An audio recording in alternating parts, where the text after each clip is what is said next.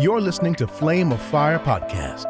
For more enlightening and uplifting content, visit our YouTube page at ffministry.com/disciple. Я попрошу, если это возможно, вот собрать свои мысли и взять это время и сосредоточиться, да. И не на Андрея посмотреть, а в Слово посмотреть вместе с Андреем. Амен. Good Friday. Good Friday.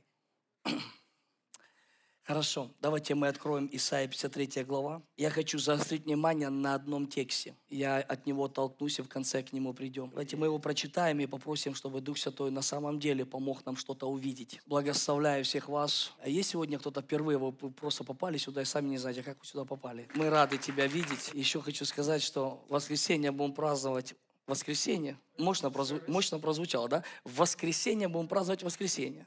Чтобы все в воскресенье поняли, что произошло в воскресенье. Чтобы для многих воскресенье стало воскресенье. И чтобы никто никогда не выходил из воскресенья. Потому приглашайте друзей и знакомых. У нас будет хорошее служение. Амен.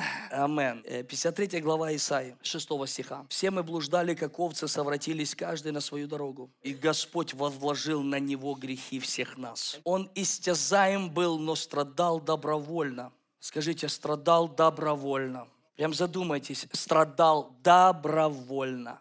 Не знаю, насколько кто согласился бы так пострадать добровольно. «И не открывал уст своих, как овца, веден был он на заклание. И как агнец пред стригущим его безгласен. Так он не отверзал уст своих. От уст и суда он был взят, но рот его кто изъяснит? Ибо он отторгнут от земли живых, за преступление народа моего претерпел казнь. Ему назначили гроб со злодеями, но он погребен у богатого, потому что не сделал греха и не было лжи в устах его». 10 стих. «Но Господу угодно было поразить его». Вот что затронуло меня. Я как-то увидел это по-другому. Но Господу прям угодно было поразить его. Но Господу угодно было поразить его.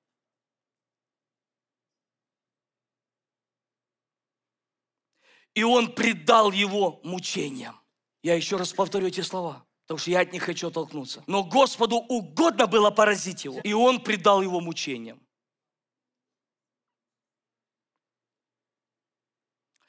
Когда же душа его принесет жертву умилостивления, он узрит потомство долговечное, и воля Господня благоуспешно будет исполняться рукою его. Следующий стих. Ждем воскресенья. Мы туда пойдем в воскресенье. И я верю, что Бог что-то нам еще сильнее раскроет. Я заостряю внимание. Господу угодно было поразить его, и он предал его мучению. Драгоценный Дух Святой, я молюсь вместе с моими братьями и сестрами. Пусть это не будет традиционный вечер. Пусть Твоя воля, она осуществится сегодня в этом служении. Сегодня в этом служении. Внутри каждого из нас. Проговори к нам. Пусть Твое Слово будет живым и действующим. Просвети нас. Дай нам просто увидеть то, на что мы раньше не обращали так глубоко внимания, чтобы сегодня не буква прозвучала, но Твое Слово просветило нас. Дух Святой, сделай работу, которую только Ты можешь сделать. Мы всю славу отдаем Тебе. Мы всю славу отдаем Тебе. Я прошу Тебя, Дух Святой, каждому из нас, кто сидит здесь, помоги собраться внутренне, чтобы не быть отвлеченным, но погрузиться в Слово. Во имя Иисуса Христа. Амен. Я хочу с вами немножечко только приоткрыть одну часть, чтобы можно было чуть-чуть глубже понять эти слова.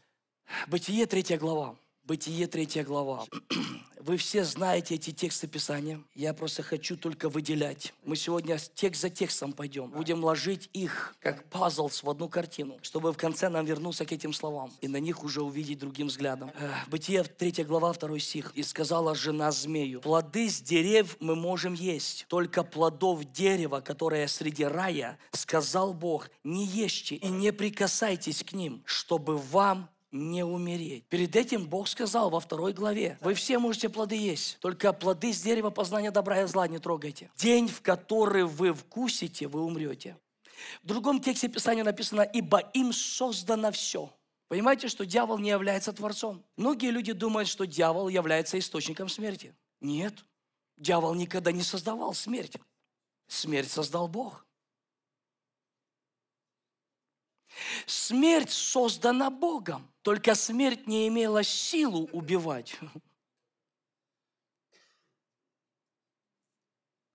В день, в который вы вкусите, смертью умрете. Другими словами, смерть – это будет как наказание за непослушание. Но смерть не имела силы убивать, потому что смерть не была активизирована. Бог создал смерть, поэтому Он полнота, наполняющая все во всем. Дьявол не является творцом смерти. Добрый вечер, церковь. Вы здесь? Аллилуйя. Поэтому, когда дьявол начал искушать Еву, Ева говорит, что Бог сказал, если мы тронем это, мы смертью умрем.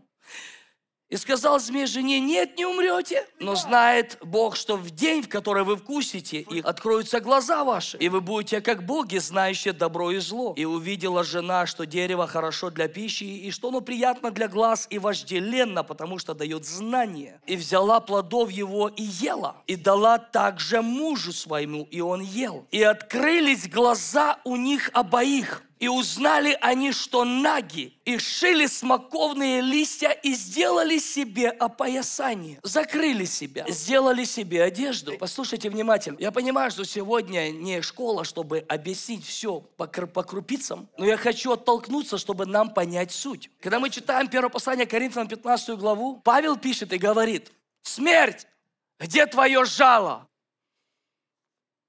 Он говорит о смерти, как о пчеле. Смерть, где твое жало? Значит, смерть имеет жало. Дальше он объясняет, что это за жало. И он говорит: смерть, где твое жало? Жало же смерти есть грех. А что такое грех? Многие думают, что грех – это пьянство, это наркотики, это блуд. Это уже последствия греха. Но само слово «грех» обозначает непослушание. Грех – это непослушание. А уже грех рождает свои плоды. Точно так, как и послушание рождает свои плоды. Are you guys with me? Поэтому грех был в том, что первый человек не послушался Бога. И непослушание, что есть им грех, является вот этим жалом. И когда Бог создал смерть, смерть не имела жала, потому что жало активизировало смерть. Смерть, она была, но не могла убивать. Смерть существовала, но человек был в безопасности, покуда он в послушании, покуда ему нечего вообще, ничего бояться. Абсолютно. И когда Библия объясняет, каким образом был активизирован грех, нам Павел дает понимание, что жало же смерти грех. Потом в момент, когда человек не послушался, грех, как жало, воткнуло в смерть и дало жизнь смерти и силу убивать. И когда смерть вошла, нам нужно понять, что смерть – это не привидение, которое ходит за по твоим пятам. Are you guys with me? Let's go deeper. Смерть и жизнь, она в крови. От одной крови он произвел весь род человеческий для обитания по всему лицу земли, назначив им определенные времена и сроки их обитанию. Что-то произошло, когда смерть была активизирована. Что-то вошло в ДНК человека настолько сильно, что до сегодняшнего дня в крови Адама первого есть смерть.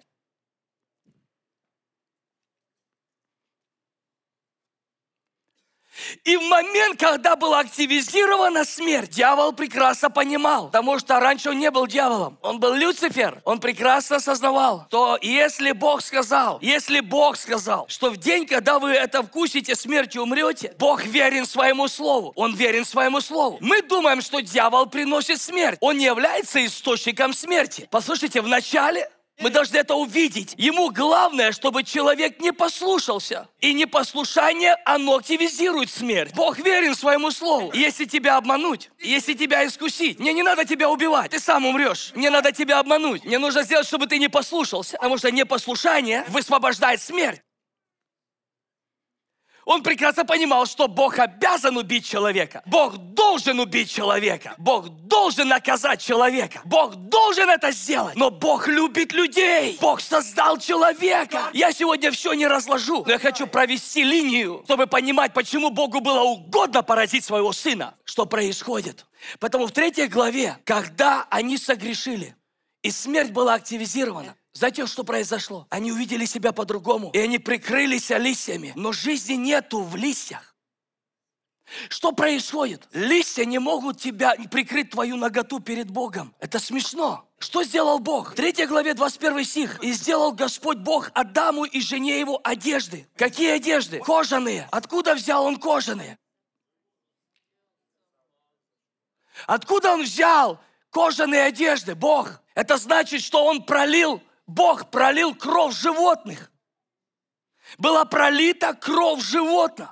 Что Бог взял шкуру из животного. Знаете, что такое стянуть шкуру из животного? Кто из вас когда-нибудь снимал с овцы или с барана, или с козла? Ну, с козла все снимали шкуры. Это у нас по природе так.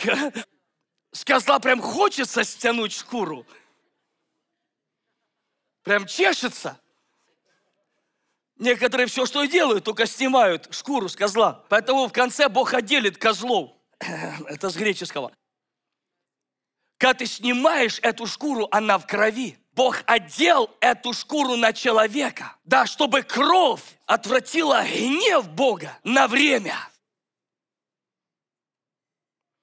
Чтобы Богу прикрыть гнев, ему нужна была кровь. И Бог сам в самом начале взял шкуру и одел на человека, чтобы удержать гнев до времени. Не в шкуре была сама суть, но кровь, которая была пролита, чтобы взять эти одежды. Когда мы рассматриваем позже, вы помните, когда когда Каин и Авель принесли жертвы? И Каин принес лучшее из плодов. И он принес много, но Бог это не принял. Авель же принес одну овцу, первородную. И что он сделал? Он ее заколол. И пролилась кровь. И когда пролилась кровь из первородной овцы, Бог принял эту жертву. Когда Каин принес много, но там нету жизни. Они прикрыли себя листьями, но в листьях нет жизни. И, видать, Адам делился этим со своими детьми, что Бог снял с них эти листья, и Он одел их в одежды, и эти одежды были в крови, что Каин, видать, не услышал то, что слышал Авель, потому что Авель не принес много. Авель принес то, что нужно было в глазах Бога, когда Каин хотел впечатлить Бога количеством, но не качеством.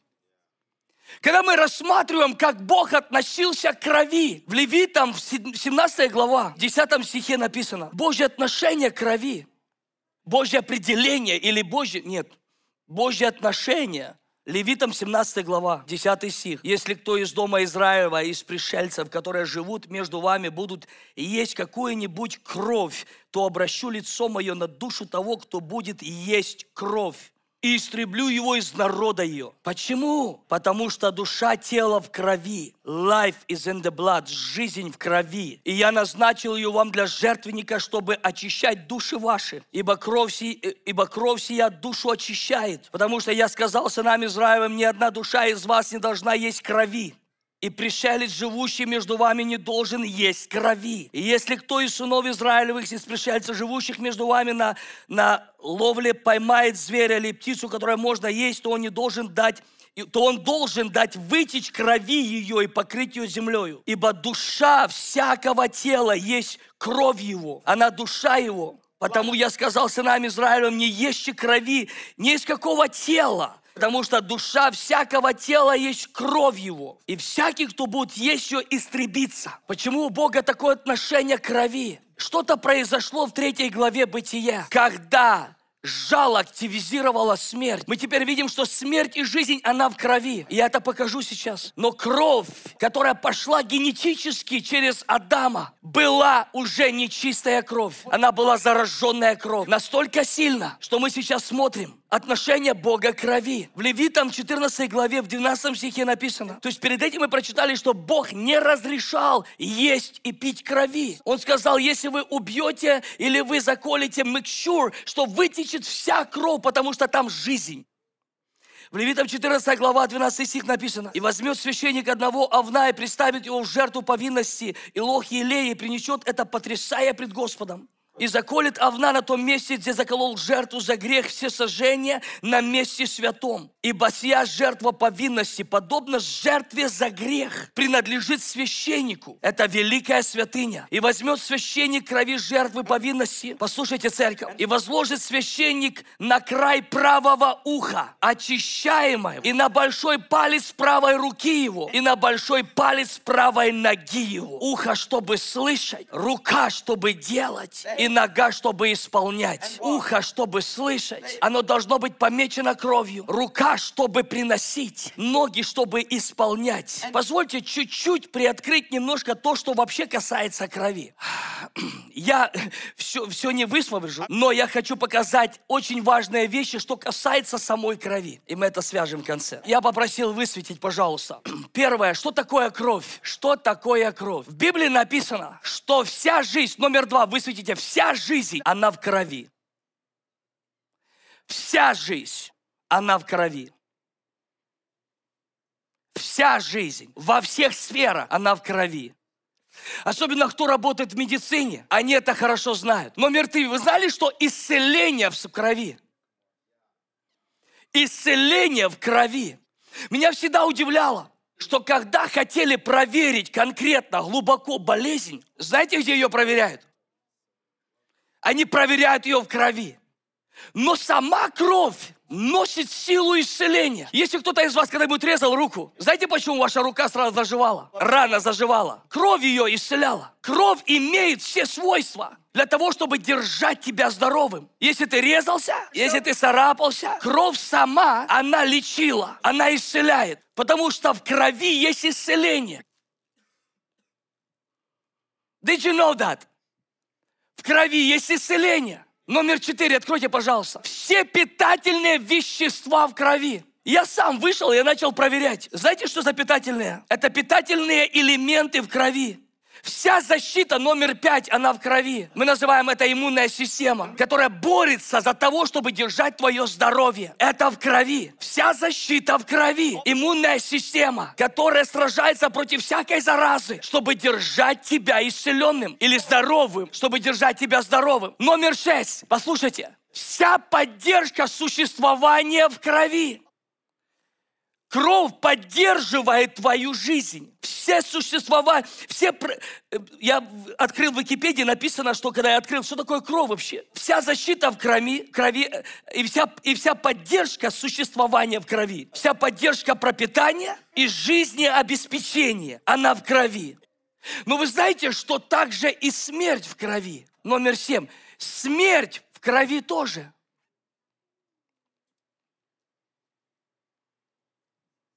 Что интересно, с медицинской точки зрения, что все органы человека работают на кровь. Все органы в теле, они работают на кровь. Печень, почка, сердце. Все думают, что если сердце стало, ушла жизнь. Нет, если твое сердце стало, это орган. Вы знаете, что есть такое понимание, как можно пересадить сердце? Что интересно, можно вытащить сердце человека, подключить машину, и самое главное, чтобы кровь циркулировалась. И покуда кровь циркулируется, есть жизнь, человек живет. Покуда циркулируется кровь. Потом можно пересадить почку, можно пересадить печень, можно пересадить сердце. Все это можно достать. Но покуда кровь циркулирует, есть жизнь. Когда человека выстреливает пуля, это не пуля убивает его. Пуля просто создает рану, которая истекает кровью. Но жизнь в крови. Чтобы принести смерть, нужно точно так достать кровь. Потому что смерть тоже в крови. Но что интересно, если ты зараженный человек, и я зараженный человек, мне твоя кровь не поможет.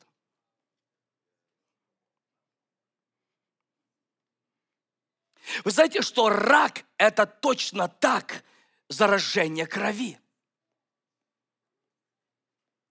Если ты больной раком, и я больной раком, я не могу взять твою кровь. Но позвольте что-то сильнее сказать. Потому что грех вошел в человечество как рак, который пустил себя настолько глубоко в генах человеческих, что много тысяч лет вперед, 7 почти биллионов людей, они страдают этим заражением из-за непослушания Адама. Смотрите, что Библия говорит. В Римлянам 5 главе, 8 стих. «Но Бог свою любовь доказывая тем, что Христос умер за нас, когда мы были еще грешниками. Поэтому тем более ныне, будучи оправданы кровью Его, спасемся им от гнева. 12 стих. Поэтому как одним человеком грех вошел в мир, и грехом смерть, так и смерть перешла во всех человеков. Это в крови. Она перешла по всем генам человеческим. Вот это состояние или природа непослушания. Вы заметили, что когда рождается ребенок, его не надо учить не слушаться? Я не знаю, никто его не учит не послушаться. Это у него натурально получается. Никто не учит обманывать. Но почему-то оно прям естественно получается. Нам надо учить, как не обманывать. Нам просто надо учить, как слушаться. Но как не слушаться, никто не учит. Как обманывать, никто не учит. Оно просто в генах. Родился ребенок. Он уже еще не разговаривает, но уже знает, как фыркнуть тебе. Он еще не научился ходить, а уже научился не слушаться. Как-то оно перешло во все человечество.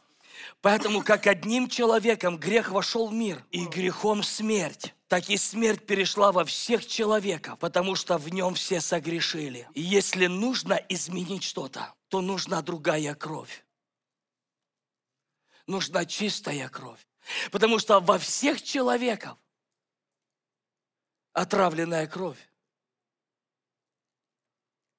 Поэтому нет жизни. Смерть активизирована. 17 стих. «Ибо если преступлением одного смерть царствовала посредством одного, то тем более приемлющие обилие благодати и дар праведности будут царствовать в жизни посредством единого Иисуса Христа. Поэтому, как преступлением одного всем человекам осуждение». Почему? Потому что когда Адам согрешил, послушайте внимательно, когда Адам согрешил, и активизированная смерть. И Бог верен своему слову. И Он обязан проявлять свой гнев и поражение. Бог удерживал это кровью козлов, овцов, жертвами, которые приносились. Я просто быстрыми шагами проскакиваю. Но это в видимом мире. Но в духовном мире мы читаем в Откровении, что дьявол, который клеветник на братьев, имел право клеветать день и ночь против братьев. Он мог клеветать. Поэтому люди чувствовали постоянно вину, постоянно чувствуют осуждение, потому что кто-то клеветал день и ночь. День и ночь перед Богом. Ты должен их наказать, ты должен их поразить. Они согрешили. Этот грех невозможно уничтожить. Его сдерживал священник. И это хватало на 1 год. Проливалась кровь животных. И ровно 1 год сдерживался гнев. На следующий год нужно было снова приносить эти жертвы повинности для того, чтобы не было поражения. Но смерть царствовала. Смерть царствовала. Она переходила из поколения в поколение, из рода в род. Она приходила в генах посредством крови. И мы читаем, что «Ибо как», 19 стих, «ибо как непослушанием одного человека сделались многие грешными, так что послушанием одного сделаются праведными многие». Но как сделаются? Нужна кровь,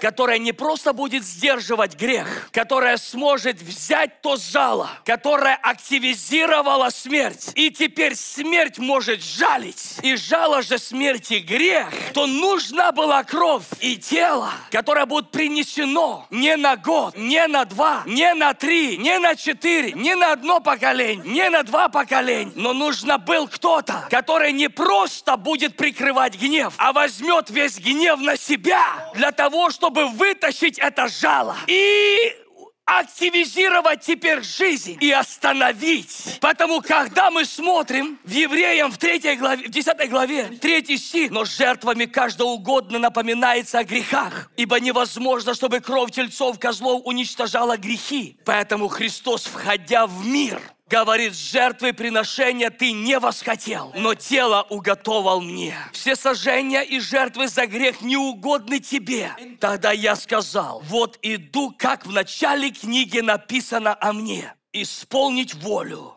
Поэтому буду страдать добровольно». Иоанна 1 глава, 29 стих. «На другой день видит Иоанн идущего к нему Иисуса. Вот Агнец Божий, который берет на себя грех. Перед этим мы видим, что Иисус на небесах говорит, это не угодно тебе. Это никогда не остановит. Гнев, грех, я должен взять это на себя. И я иду исполнить. В Иоанна 1 главе мы видим уже аса, приготовлено, где Иоанн посмотрел и сказал, вот Агнец Божий, который берет грех всего мира. И вот мы видим в Матфея в 26 главе, 26 стих.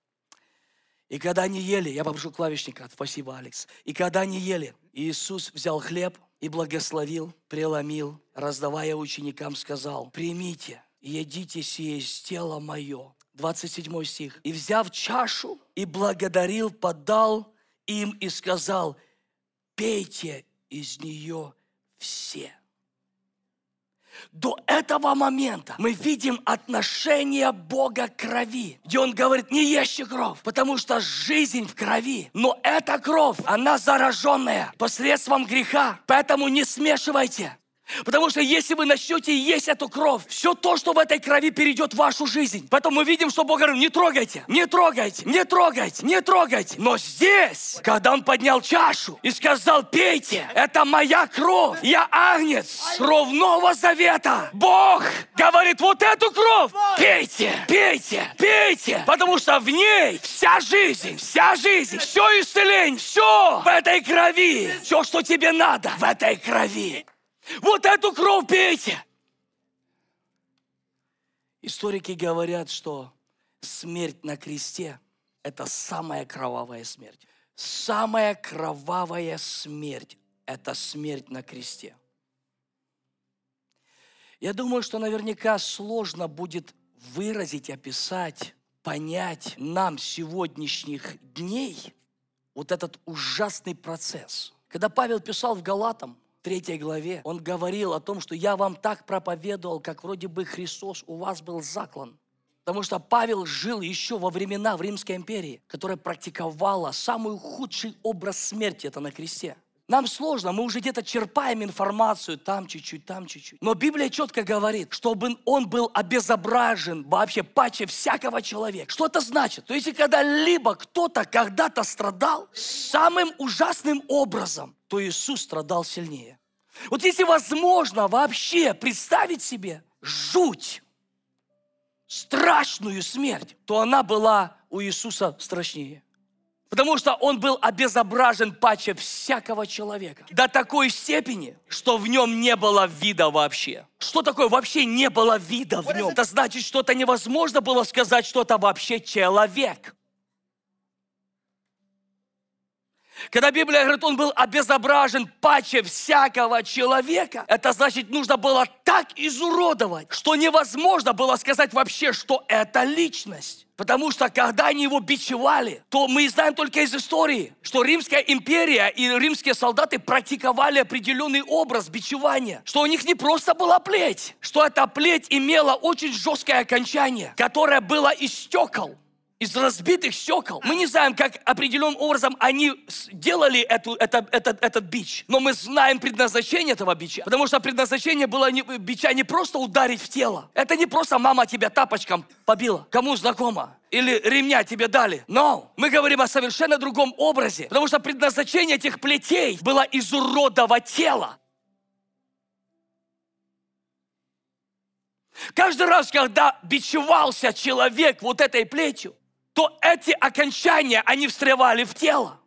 И они рвали. И они рвали до такой степени, что человек настолько иссякал кровью, что кровь, она забирала весь вид. Да, я знаю, что кто-то скажет, Андрей, зачем так драматизировать? Я хочу сказать, у меня не хватит слов, чтобы драматизировать. Но многие люди не понимают силу крови. И почему эта кровь была пролита. И почему сегодня мы в этом завете. Это не просто, когда мы говорим, я призываю кровь Христа. Я не просто призываю. Я одет сегодня в эти одежды. И я хожу в этом состоянии. И каждый раз, когда видит сатана, он не просто видит меня. Он видит эти одежды. Он видит эту кровь. Он видит эту кровь, которая на моей судьбе, на моей жизни, на моем доме, на моей семье, на моих детях. И ни одно оружие, которое направлено против нас, оно не может быть успешным, покуда есть кровь, которая свидетельствует, оправдывая